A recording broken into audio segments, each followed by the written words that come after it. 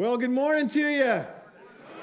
It is so good to be in a dry place right now. Good to have you together. Good to be together this morning.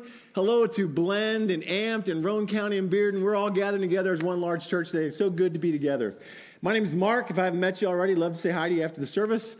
And we're so glad you're here. I'm glad you're here. Hey, we've been in a series. It's entitled Clean Slate in Ephesians. And if you have a Bible with you, a smartphone, you get into that into your smartphone, your YouVersion of the Bible, whatever, or you have an Ephesian journal.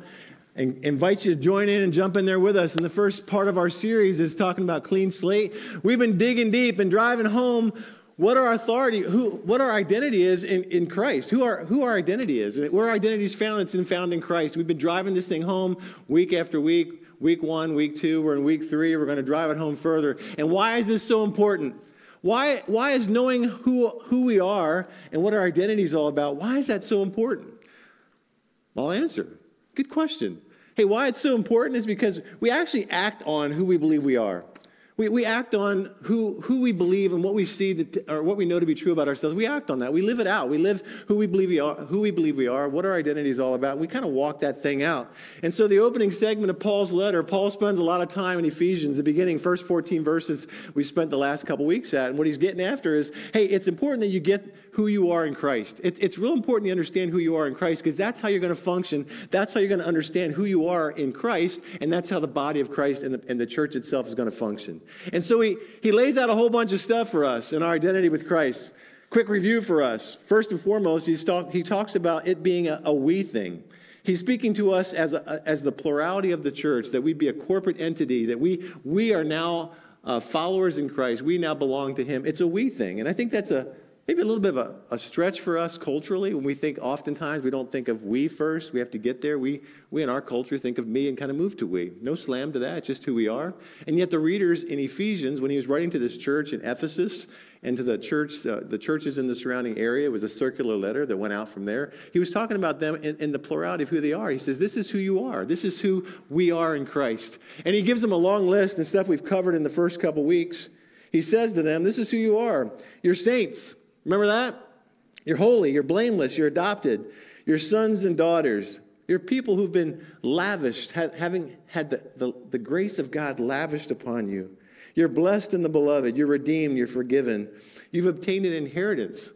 So that what? So that we would praise God and be a part of the work of drawing other people to him. And that's who he says we are. And when I don't know about you, but when I stand in front of a mirror, when I got in front of my mirror this morning, I didn't see all these things. I didn't see these things. I didn't see the identity of who I am. And yet when I stand before the Scriptures, and as we move into and stand before the Scriptures, this is exactly who Jesus says we are. This is exactly who the Scriptures say we are. So each week, we've been driving home the reality of our identity and our identity that's found in Christ and Christ alone. Our identity in Christ is based on the power and the authority of Jesus. Our identity is based on the power and the authority of Jesus. Only Jesus really gets to identify who I am, who we are. And if you think about that for a moment, that ought to come as good news for you. That's great news because there's a lot of things that I think to be true about me, and Jesus says not so. Only he gets to define who we are and who I am. In the first 14 verses, Paul declares, this is who you are.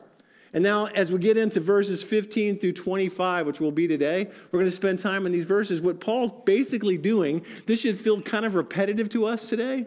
So if you haven't been with us so far, this is a catch-up day. What he's actually doing is he's saying, all these things I've prayed for you, all these things that I'm declaring to be true about you are the things I'm praying back into your life. And so he says, I'm going to pray these things. And we get a picture of Paul, who's been praying these things. He's in prison. He's been separated them for a while, and he's in prison, and he's praying these things back. And so when he gets into verses 15 through 25, what he's saying to these folks is this is what I'm praying to be true about you, and that you'd experience it more and more, your identity of who you are in Christ. I was with an older friend of mine, so I'm in my early 60s. So when I say older, I mean late 70s. So an older friend of mine about a week or two ago, and we were sitting in a coffee shop, and we're just chatting it up and having a conversation, and I thought, I'm just going to go there with him. There's something different about him. There's something different about he and his wife. They've just seemed to shifted in some unique way. In fact, they've always been wonderful people, very kind and generous, and yet there's something even more ingratiating and inviting about their personality. They become even more of a winsome couple, and so I thought, I'm just going to go there and ask him, hey, man, what's happened? What's taken place in your relationship. What's going on there? And he said, it's interesting that you would notice, and it's encouraging that you would ask. He said, my wife is discovering in a new and fresh way, though she's walked with Jesus some 40, 50, I don't know how many years, she's finding a new space in a relationship with Jesus where she's loved like she's never experienced before. And it's transforming her. It's transforming us, and it's transforming, and I said, it's transforming your countenance. You appear to be a different people. And that's what Paul's getting after here. He's saying to the followers in Ephesus, to the church in Ephesus, he's saying to these folks, hey, I'm encouraged by how you're living your life, and yet I want to call you to the more. I want to pray the more into the reality of who you are. And so Paul explains, that's how I've been praying for you. He's in prison. He gets word of them, which has got to be encouraging for him to hear that the church that he's established is going well. In fact, they're following hard after Jesus, and they actually have a love for one another. And that's another beautiful picture when you think about the cultural differences that were in that early church, that they were actually loving each other well. And so Paul's saying to them, I'm encouraged by your faith, and I want to pray and call you to even more, that you know even more about what God has in store for you, what your identity is, so that you'd actually be able to participate in who and all God has for you to be. And so he jumps in, verse 15. You ready? Got your journals open, your Bible open, whatever you're looking at. Let's do this. He says in verse 15, for this reason, because I've heard of your faith in the Lord Jesus and your love toward all the saints. Because of this, I do not cease to give thanks for you, remembering you in my prayers, that the God of our Lord Jesus Christ, the Father of glory, may give you the spirit of wisdom and of revelation in the knowledge of him, having the eyes of your hearts enlightened, that you may know what is the hope to which he's called you, what are the riches of his glorious inheritance in the saints, and what is the immeasurable greatness of his power toward us who believe, according to the working of his great might that he worked in Christ when he raised him from the dead and seated him at his right hand in the heavenly places, far above all rule and authority and power and dominion, and above every name that is named, not only in this age, but also in the one to come. And he put all things under his feet and gave him as head over all things to the church, which is his body, the fullness of him who fills all and is in all. What Paul's saying here, he says, I haven't been with you for 10 years, but man, I'm encouraged by your faith. I'm encouraged by your love and your passion for each other and your deep-rooted love for Jesus. And he prays that they would experience the more of the truths of what it means to be identified with Christ. And the very core of this prayer, and I want you to catch this, because this is unique and very important for us to wrap our hearts and our minds around. What he's praying for is that the Holy Spirit would open the eyes of their hearts to what is. That the Holy Spirit would illuminate and open their eyes and their hearts to what is. The Holy Spirit alone illuminates the fullness of our identity in Christ. It's the Holy Spirit alone who does this. When we think about being illuminated, it's not like the Holy Spirit's coming in and showing you more about your personality. He may do that, but the real point here is that the Holy Spirit comes in as he dwells within us as followers of Jesus, and he comes in and he reveals all of who we are in Jesus. It's the Spirit that illuminates that and brings that knowledge and understanding of who Jesus is and what he longs for us to know about ourselves in Christ. Paul's prayer for them is that the Spirit would do exactly that. In verse 17, he says that the God of our Lord Jesus Christ, the Father of glory, may give you the spirit of wisdom and of revelation in the knowledge of him. That they would know more. That they'd know more and understand more of who they are in Christ. There's always more. More to know about God. More to know and experience God. The more the knowing of God is not just what we know factually, but it's what we experience. And you'll observe as we get further into this prayer, you'll observe that in their knowing, as he prays for this church, in their knowing of who they are, as the gospel has taken root in their life, what he's praying for is that as the gospel has taken root in their life, they'll see and understand in a new and a fresh way the more that God's calling them to be a part of the greater work of the gospel in the lives of the world. That Christ himself has rescued and saved them, and now they're a part of this rescue story, this mission of God. That's where their identity is being wrapped up in the plurality of the early believers. And he's calling us to do the same. He prays that the eyes of their hearts would be enlightened.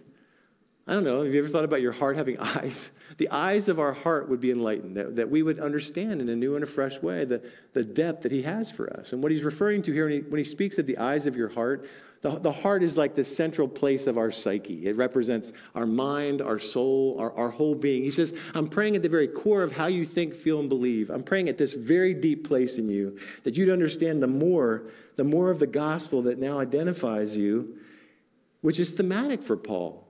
If you ever read Colossians, one of my favorite books, head over to that book this week in Colossians chapter 1. You'll see it's almost the exact same prayer. He's praying that they would know the more that they are in Christ.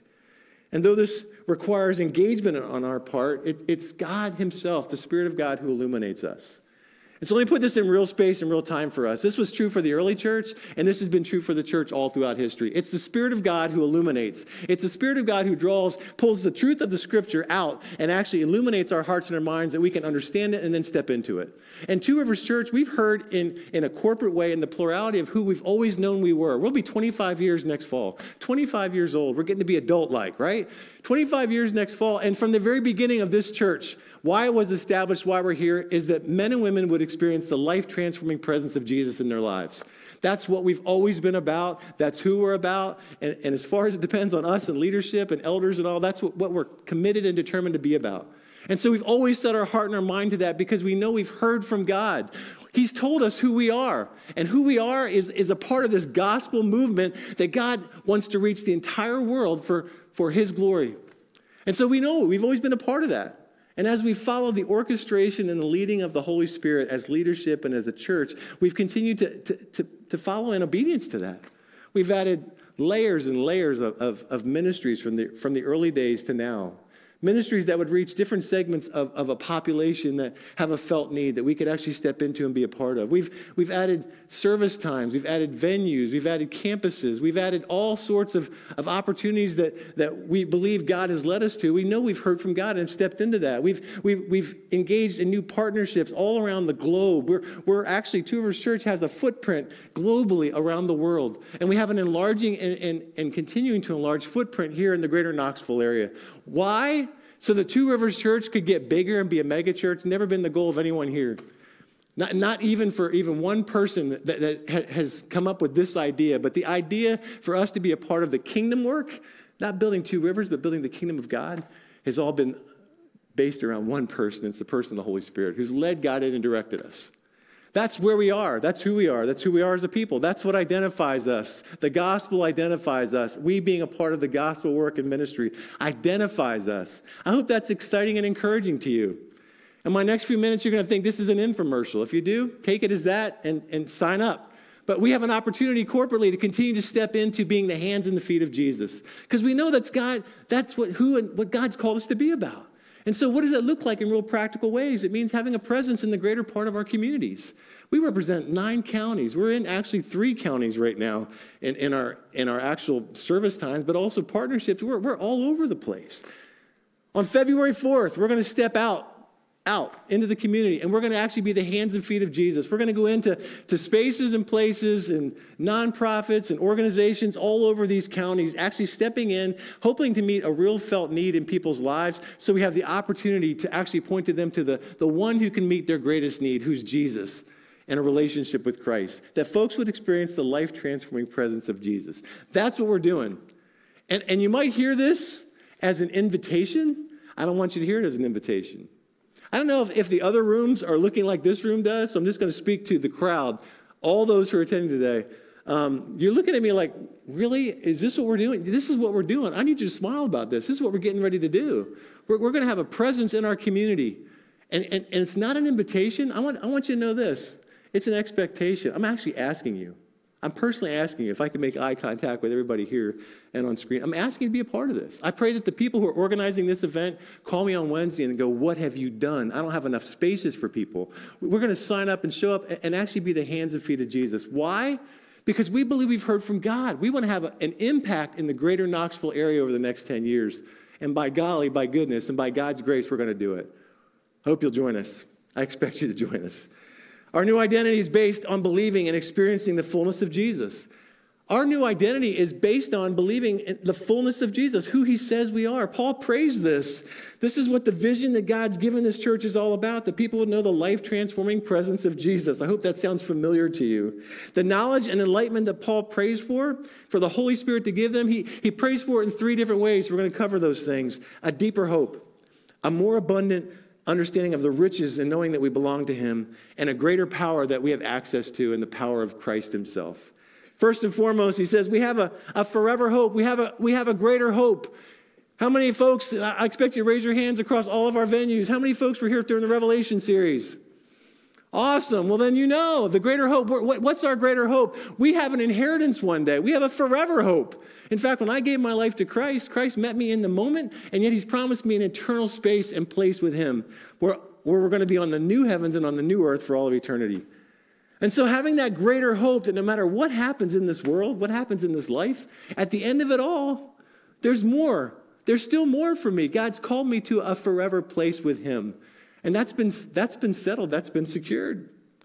And so that hope we have in our eschatological future, where we're going to be spending eternity with him, has everything to do with how we live in this world. If I really believe and know that no matter what happens in this life, he's got me, then it gives me the power to look at the life that I live in and not be defined by so much of the things that are around us. And I think that's what Paul's getting at. It breathes truth and right thinking no matter what happens in our world. And the issues pressing in on us don't have to define us. They don't have to actually and they can't hinder our forever hope. Paul writes about this repeatedly in his letters. He says in 2 Corinthians, so we don't lose heart, though our outer self is wasting away, our inner self is being renewed day by day. For this light momentary affliction is preparing us for an eternal weight of glory beyond all comparison. We look not to the things that are seen, but to the things that are unseen. For the things that are seen are transient, but the things that are unseen are eternal. And what he's saying there is that we have a hope beyond the circumstances and what's going on in our lives. And if you're anything like me, sometimes that's hard to hear.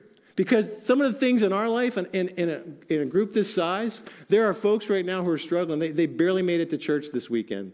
They got dressed, they made it here. And the pain that's going on in your world and your life right now, the circumstances you're facing right now feel hopeless. Your heart's broken. In fact, you don't know if you can put your left foot in front of your right, how many more days can I do this? And that's a reality where a lot of us live right now, and we've been, and some of us will get there again. And what happens oftentimes in the most difficult places in life, and I've been there and so have you, what we fail to recognize sometimes is that doesn't define us. I get defined by my circumstances. I get defined oftentimes by the things that are going on in my life, and it's heartbreaking. Sometimes I get discouraged. I don't see the gospel having its full effect on my life and the people that I'm praying for. In fact, some of the things that I'm hoping for and longing for get further and further away the more deeply I walk with God, and it's discouraging. And if I'm not careful, if I'm not conscientious about it, what happens is I allow the consequences in my life and the lives of people that I care deeply about to start to define me and own who I am. And I got to tell you, I don't want you, if you're in a hard place right now, if you're in a difficult space right now, I don't want you to feel guilty or shamed about that. I don't want you to feel bad about wrestling with the reality that I don't know that I can see God in where I'm sitting right now, but I want to. But here's the deal, and I'm not trying to be hurtful. I don't want this to sound like a spiritual platitude, but if you're in a dark place right now, you need to hear this more than anybody else. There's no dark place you're in right now where Jesus isn't present. That dark place doesn't define you. That child who's been wayward, maybe never even walked with God, whether that child ever comes home doesn't define you. Whether that relationship that you long to be restored ever takes place, that doesn't define you. Whether you get a negative diagnosis, folks, that doesn't define you. That doesn't define who we are. And again, I'm not trying to be hurtful. I'm trying to point you to the truth. And that's what Paul's praying, that we would know that we know that we know that we have an eternal place that God's called us. And the end of the story's not been written. But when it is, we've actually read it. In some ways, we know how this thing ends. God's going to usher us into that place where all things will be made right. He's not done. God himself is not done in our story as a church and in your story as a person. And it leads us to the second thing that he wants us to know factually and experientially. It's the reality of being in God's inheritance. We belong to Jesus. Paul says in verse 18, he's praying that their eyes would be open to the riches of his glorious inheritance. We unpacked this a little bit in week 1. We're God's people. We are God's inheritance. Up until this last several months, when I always thought about my inheritance in Christ and in God, I always thought about everything I received from him. And I've received a whole lot, so have you. We've inherited a whole lot being a part of Jesus. Really? Right? I mean, forgiveness of our sins, life with him, the power to live this life, all this. We've inherited a whole lot, but that's not what Paul's getting at here. That's not the message from chapter 1 and as he's praying it back. What he's talking about is because of what Jesus did on the cross for all of us, for us, because of what Jesus has done, the Father has inherited us.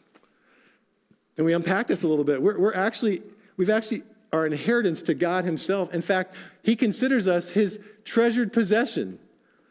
He considers you and I and us together his treasured possession. I don't know how many of you looked in the mirror this morning and goes, I'm God's treasured possession. Look at me. But we should. When God thinks of what's near and dear to his heart, you know what he thinks about? He thinks about us. His treasured possession. A lot of us have treasured possessions. I have a bunch of treasured possessions. There was one time I actually looked forward to owning a treasured possession. It was a guitar. I always wanted to play guitar. I always wanted to be JT. I'm not talking about Justin Timberlake. That is so new news. I'm talking about JT. You know what I'm talking about? James Taylor. I wanted to be James. Sweet baby James. So all through the 70s, 80s, 90s, in fact, I bought a guitar. I saved up my money. I went in and did my research. The wood grain on that thing was incredible. And oh my gosh, it was amazing. I knew one chord and like I had it for 3 or 4 days and I was like, this is never going to happen. I took it back to the store, never learned to play guitar. That's what I did with my treasured possession. Hear this. You're God's treasured possession. He's got no buyer's remorse. He's not taking you back. He wasn't surprised once he got into a relationship with you. Oh my gosh, this guy's got some issues. Didn't surprise him. He knows your issues have issues. He knows issues you don't even know yet. And yet what he says about you and about us, he says, you're my treasured possession. You belong to me. That's where our identity is. That's where our identity is found, that we belong to God. And then he goes on from there and he says, Jesus marks us by his power. He prays that we would know the power that's ours in Christ. We've been marked by the power of Christ. Paul says it's beyond compare, and he prays that believers would know the immeasurable greatness of this power in verse 19. Now, I don't know what you think about when you think about power. I think about power struggles. People are power hungry, aren't they? Power grabbing. When you think about some of the powers around the world, around the globe, there's all kinds of battles and wars taking place over what? Who's in charge? Who's got the authority? Who's got the power? You don't even have to look at the globe or the world. You can look at some of the organizations and the businesses and the places that we operate and function. I've had conversation after conversation with people, and what they talk about and their displeasure with where they work or actually where they spend most of their day is like somebody's on a power kick. And it's killing us. It's diminishing our team. And so you can think about that and you think, well, I don't have that. But here's what's innately true about all of us. We all are in some sense of a power struggle. We're all in a power struggle. We're all grabbing power. It's innately a part of who we are. I heard this years ago. Probably more of a confession when you hear from me. But like, hey, the person with the least amount of investment in the relationship has the most power. And I've actually thought about that times with Terry, my wife. Isn't that a horrible thing? I'm in a power struggle with a woman I've given my life to. Like, what is that about? That's another sick opportunity for another day to talk about that. But if you find yourself in this camp and in this category, I'm not saying, hey, misery loves company, but it's because it's innately a part of how we're wired, who we believe ourselves to be. It comes out of a place of insecurity. It comes out of a place of, I'm not sure who I am, so let me grab for something. And even good men and women have done this all throughout history. I love the stories that are included in the scriptures because I think it's an authentic take of who we really are. Remember the disciples? Hung out with Jesus 3 years to some degree. Walked with him, talked with him, a long life's narrow way. I mean, they spent time with Jesus. They saw a man who was unlike anyone they'd ever seen before. They saw a leader who led in a way that no one in the universe at that time or since really has led like that.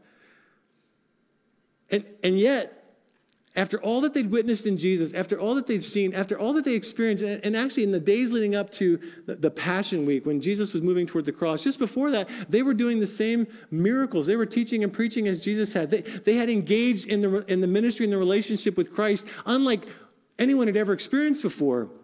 And they get to this holiday meal at Passover, the night before Jesus went into the movement toward the cross, the night of Passover, a holiday meal. Thanksgiving dinner, a sacred moment. What happens at that meal? all these beautiful things take place. I mean, Jesus speaks about the future and their responsibility and what he's going to do, and he's going to send the Spirit. I mean, all these things he's telling to them. And what happens at this beautiful holiday meal? Luke says they got into a dispute over power. Good people. These are good guys. They got into a dispute over power. In fact, a dispute also arose among them as to which of them would be regarded as the greatest. And he, Jesus, said to them, the kings of the Gentiles exercise lordship over them, and those in authority over them are called benefactors. But not so with you. Rather, let the greatest among you become like the youngest, and the leader as the one who serves. For who is greater, one who reclines at table or one who serves? And he's speaking to the culture there. Is it not the one who reclines at table? Yeah, their culture would say the one who's sitting at the table being taken care of, that's the one who's greatest. And then he ends with this, but I among you as the one who serves. But I among you am the one who serves. He turns the whole power paradigm upside down. He turns it completely on its end. And he says, you want to be the most powerful? You want to be a leader? A leader serves. A leader bends down. A leader demonstrates humility and an act of service, caring for the people that are before him. And you think that was the one illustration where the disciples kind of got like all powermonger hungry. And it's not. We also see in the scriptures that the mother of James and John goes to Jesus when Jesus says, I'm going to be returning to the Father. And she ushers in. She says, hey, would you do this for my boys? Could one sit on your right and one sit on your left? She was seeking power. And I'd be embarrassed if my mom did that. You should be too. And yet she did. And when the other 10 found out about it, they were indignant. I don't know if they're indignant because they didn't ask first or they couldn't believe the question was still coming up, but they were indignant. And to the lot of them, Jesus says this in Matthew, whoever would be great among you must be your servant. Whoever would be great among you must be your servant. The reality of Jesus' power was demonstrated in a place of humility. The one who created the entire universe, made man as he is, surrendered, laid down his life so we'd be rescued and redeemed. That's a power play unlike anything we've ever seen.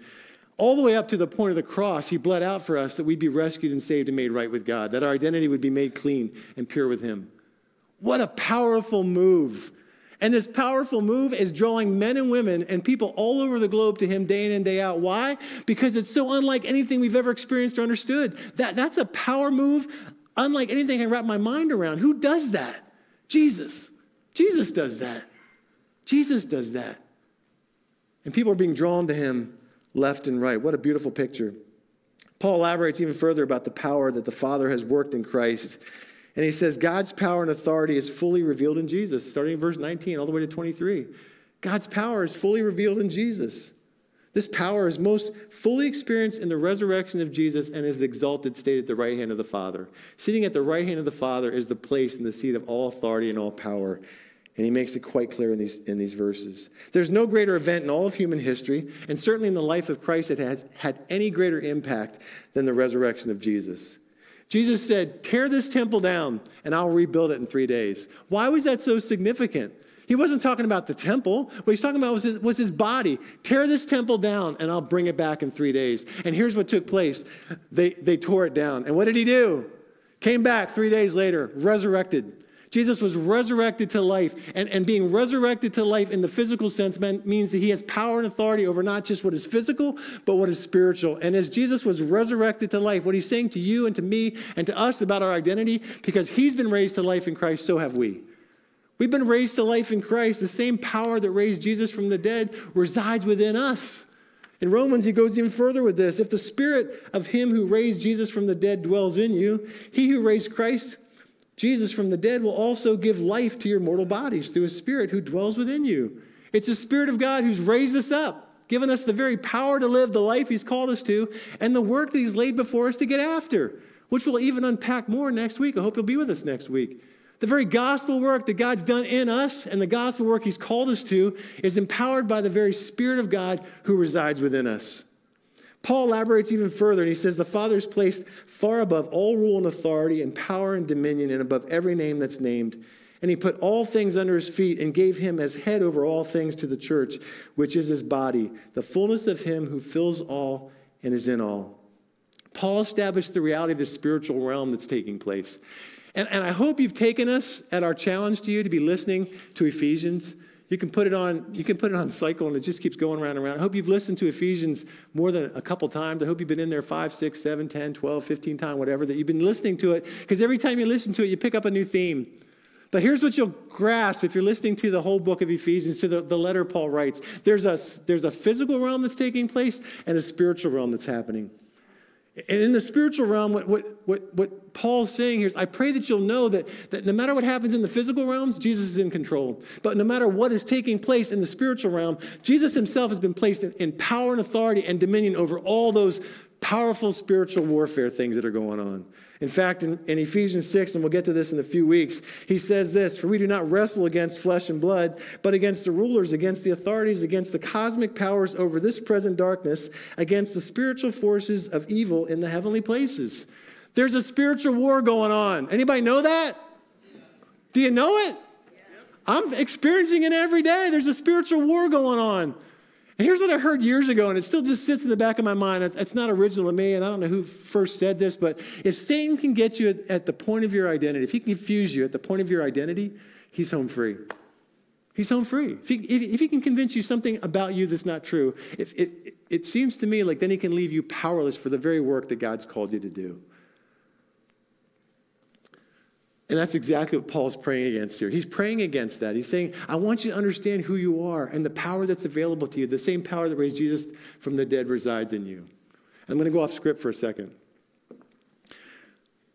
Monday, Tuesday, Wednesday were rough days for me. Rough days. I mean, Monday night I woke up at 1 o'clock. Went to bed at 10 or 11 o'clock, woke up at 1 o'clock, and I couldn't get back to sleep. And I thought, well, what's going on here? So as I normally do, I start praying for everybody I've ever met in my life. Everything I could think to pray for, I started praying for everything I could possibly pray for. And I thought, well, there's nothing, I don't feel anything stirring. I don't feel like anything's going on. Like I prayed for people. I felt led to pray for people. And as every hour passed, I was just getting discouraged because I thought, I got a big day tomorrow. I can't lose 5 hours tonight. And so finally at 5 o'clock in the morning, I grabbed my pillow and my blanket and headed out to the couch and got a cup of coffee and started moving into my day. And so I moved through Monday or Tuesday that day, and it was a rough day. Times I was like, man, just let this meeting get over. It's long. And so Tuesday night I got into bed and I thought, okay, well, chances are I'm going to fall asleep pretty good tonight and get a good night's sleep. So I went to bed at 10 or 11 o'clock, woke up at 1 o'clock in the morning. And when I got up at 1 o'clock in the morning, I woke up at 1 o'clock in the morning, it was like my eyes came wide awake. I swear to you, this is the truth. Screen after screen after screen after screen after screen of everything I'd ever done that I've been embarrassed about, that I feel guilt about, that I felt shame about, anything that the most innocent things that I've done that have hurt people's feelings to the most vile things that I've been a part of in my life came back screen after screen after screen. And I would say from 1 o'clock till 5 o'clock in the morning. I was praying scripture back. Greater is he that is in me than he's in the world. Be anxious for nothing, but in everything by prayer and petition. Make your request known to God, and the peace of God which transcends all understanding will guard your hearts and minds in Christ Jesus. I said that 1,000 times.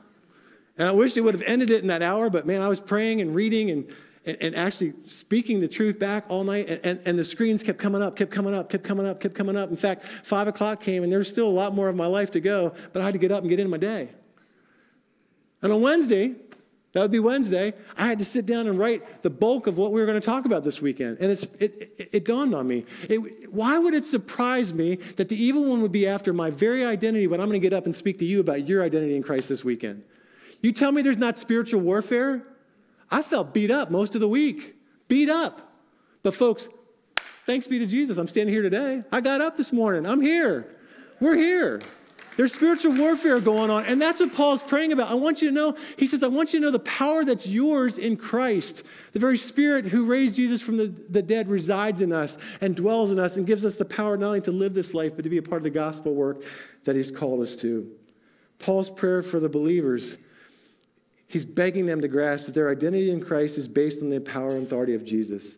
And so it begs the question for me and for you today, then who am I allowing to define me? Who or what defines me? When I think about who I am, who or what defines me? And I got up this morning just like you did and looked in the mirror. And what I saw in the mirror physically isn't impressive anymore. But what I saw in the mirror on a spiritual sense or internally was some of the old narratives, some of the old pictures, some of the old screens that have taken place. And yet when I look in the mirror, I've learned not to trust it anymore. The mirror is not telling the truth. Let me get real practical. Maybe this will help. Years ago, I had a friend said, man, you got body dysmorphia. What? What is that? I'd look it up. What's body dysmorphia? You don't even see yourself for who you really are physically.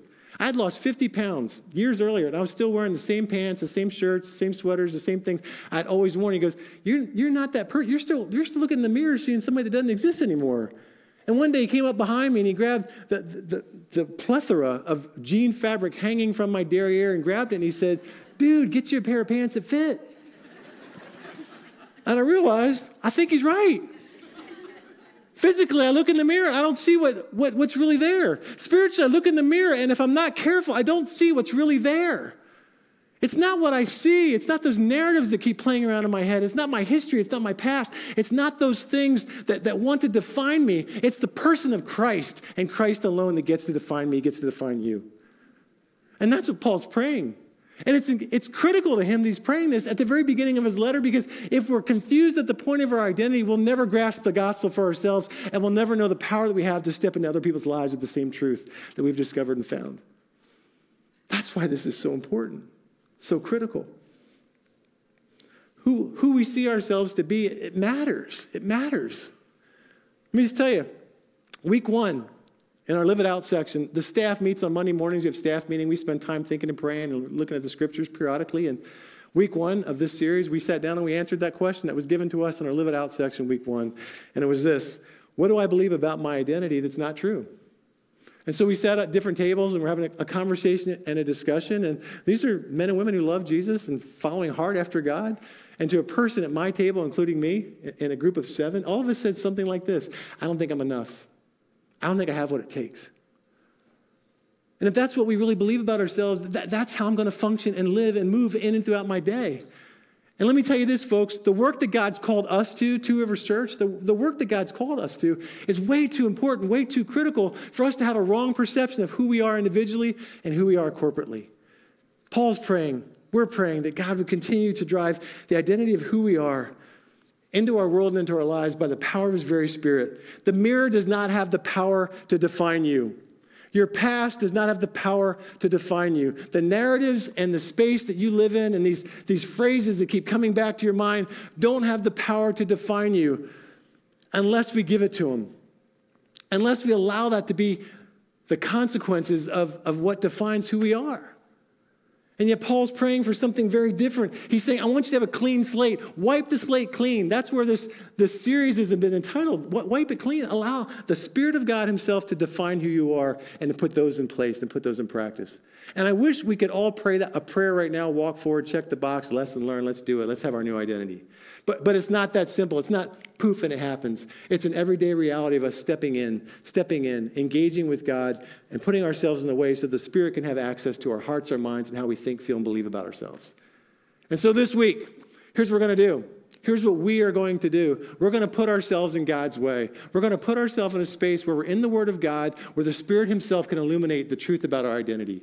And so I'm going to ask you again, and expect you again, to be a part of the Live It Out section. Walk it through. Be in the scriptures. Allow the Spirit to take the truth of who Jesus says you are and drive that in a new and a fresh way home and trump some of the realities and the narratives that you've had in your heart and in your life. And I believe, without a shadow of a doubt, that the Holy Spirit speaks. I hope you do too. I believe he's speaking right now. I believe the Spirit of God is speaking to your mind and to your heart right now and has been over the last few weeks as we've talked about identity. So we're going to stop for just a minute or two and ask Jesus this question. Jesus, what's the more that you're calling me to? Not what's not. What is the more that you're calling me to? What is the more that you say is true about me that, if I'm honest with you, God, I'm not wrapping my heart and my mind around. I need your power and your strength to do that. What is the one thing? Just one thing. There's more than one thing in all of our lives. I get that. What's the one thing? What's the one thing, the more that you're calling me to identify with you? Let's just pray right now. Jesus, I ask you, by the power of your Spirit, would you speak to us? Would you bring to mind for every man and woman, every person present, everyone hearing the sound of my voice right now, what it is, what's the one thing that you want us to identify with you and to acknowledge with you and to start working at bringing our hearts and our minds under alignment with you?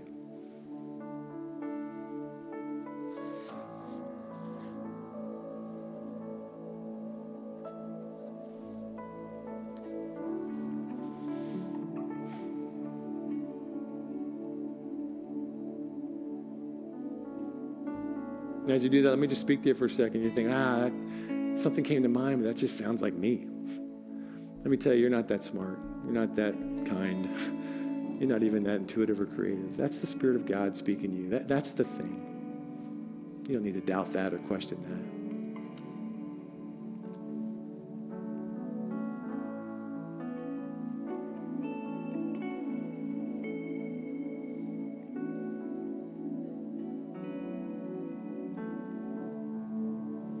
I want to ask you across all our venues, campuses, to stand right now. Let me pray for you. Let me ask you to stand right now.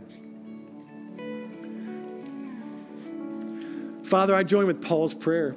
I ask that you would do a work that only you can do by the power of your Holy Spirit and by the power of Christ alone, who has the authority, the only one who has authority to define who we are.